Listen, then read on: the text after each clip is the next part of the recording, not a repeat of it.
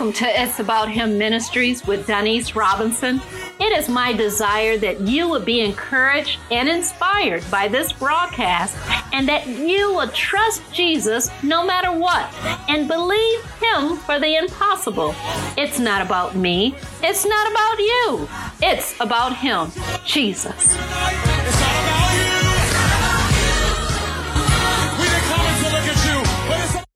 This is the day the Lord has made. We will rejoice and be glad in it. God is so gracious to allow us to see this day.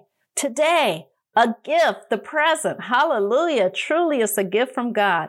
I want to talk about the wisdom of Solomon. In the dictionary, wisdom is defined as 1, the quality of having experience, knowledge, and good judgment, the quality of being wise. 2, the soundness of an action or decision with regard to the application of experience, knowledge, and good judgment. And finally, 3, the body of knowledge and principles that develops within a specified society or period. I like to think of wisdom as knowing what to do, how to do it, and when to do it. Today's text will come from 1 Kings chapter 3, verses 3 through 28. After King David died, his son Solomon became king. Now Solomon loved the Lord and walked in the statutes of his father David, except Solomon sacrificed and burned incense at the high places. Now Solomon went to Gibeon, a very high place, to sacrifice there unto the Lord. He offered 1,000 burnt offerings on the altar. There in a dream, God appeared to Solomon and asked him, "What shall I give you?" And Solomon said, "You have shown great mercy to me, your servant David, my father, because he walked before you in truth, in righteousness, and in uprightness of heart with you. You have continued this great kindness for him, and you have given him a son to sit on his throne as it is this day. Now, O Lord my God, you have made your servant king instead of my father David, but I am a little child. I do not know how to go out or come in, and your servant is in the midst of your people whom you have chosen, a great people, too numerous to be numbered or counted. Therefore, give to your servant an understanding heart to judge your people, that I may discern between good and evil. For who is able to judge this great people of yours?" God was pleased by what Solomon said. Then God said to him, "Because you have asked this thing, and not have asked long life for yourself, nor have asked riches for yourself, nor have asked the life of your enemies, but have asked for yourself understanding to discern justice, behold, I have done according to your words. See, I have given you a wise and understanding heart, so that there has not been anyone like you before you, nor shall any like you arise after you. And I have also given you what you have not asked, both riches and honor, so that there should not be anyone like you among the kings all your days. So if you walk in my ways to keep my statutes and my commandments as your father David walked, then I will lengthen your days." Now Solomon woke from his dream and came to Jerusalem before the Ark of the Covenant, and offered up burnt offerings and peace offerings, and made a feast for all his servants. Now, isn't that something? How God communicated with Solomon in his dream. This dream came to pass. God honored his word that he spoke to Solomon. Solomon was gifted with the wisdom of God to judge the people he was ruling over. There was no one before him, none after him, who had the wisdom of Solomon. This wisdom was not the wisdom of man, but of God. 1 Corinthians 1:25 says, "For the foolishness of God is wiser than man's wisdom, and the weakness of God is stronger than man's strength." This is the kind of wisdom we should seek after. The Bible says in Proverbs 4:7, "Wisdom is the principal thing. Therefore, get wisdom, and in all you're getting, get understanding. According to Psalms 111 and 10, the fear of the Lord is the beginning of wisdom. All who follow his precepts have good understanding. To him belongs eternal praise.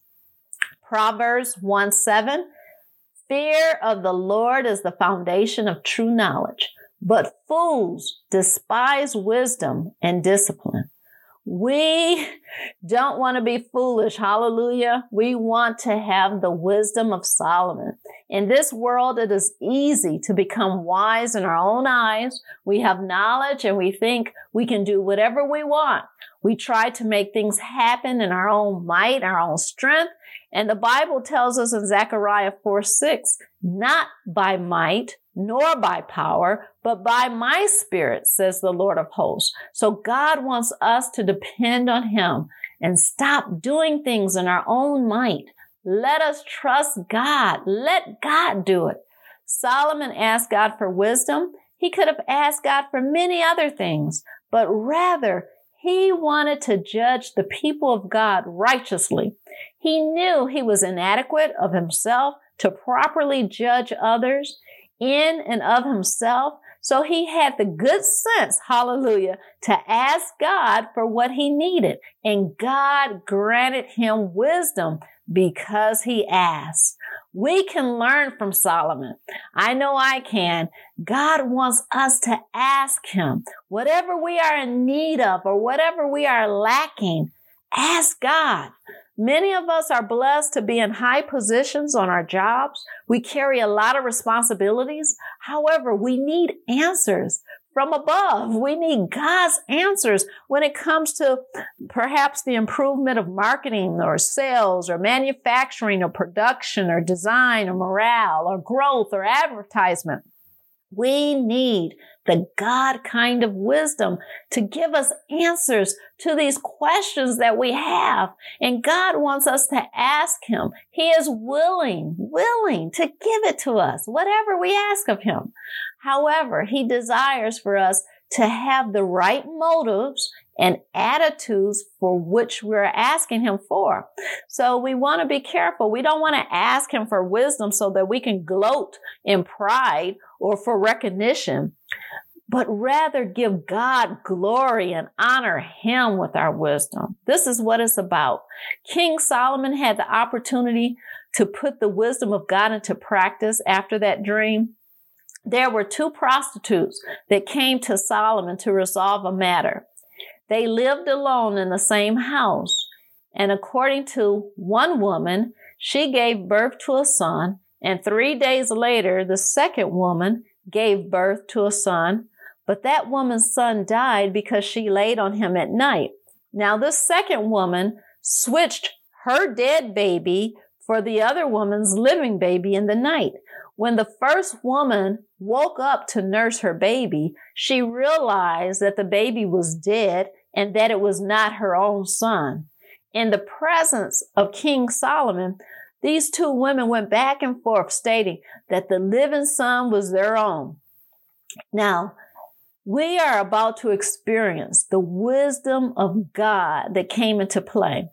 If you look at 1 Kings 3, verses 23 through 28, King Solomon says this, "The one says, 'This is my son who lives,' and your son is the dead one. The other says, 'No, but your son is the dead one, and my son is the living one.' Then the king said, 'Bring me a sword.'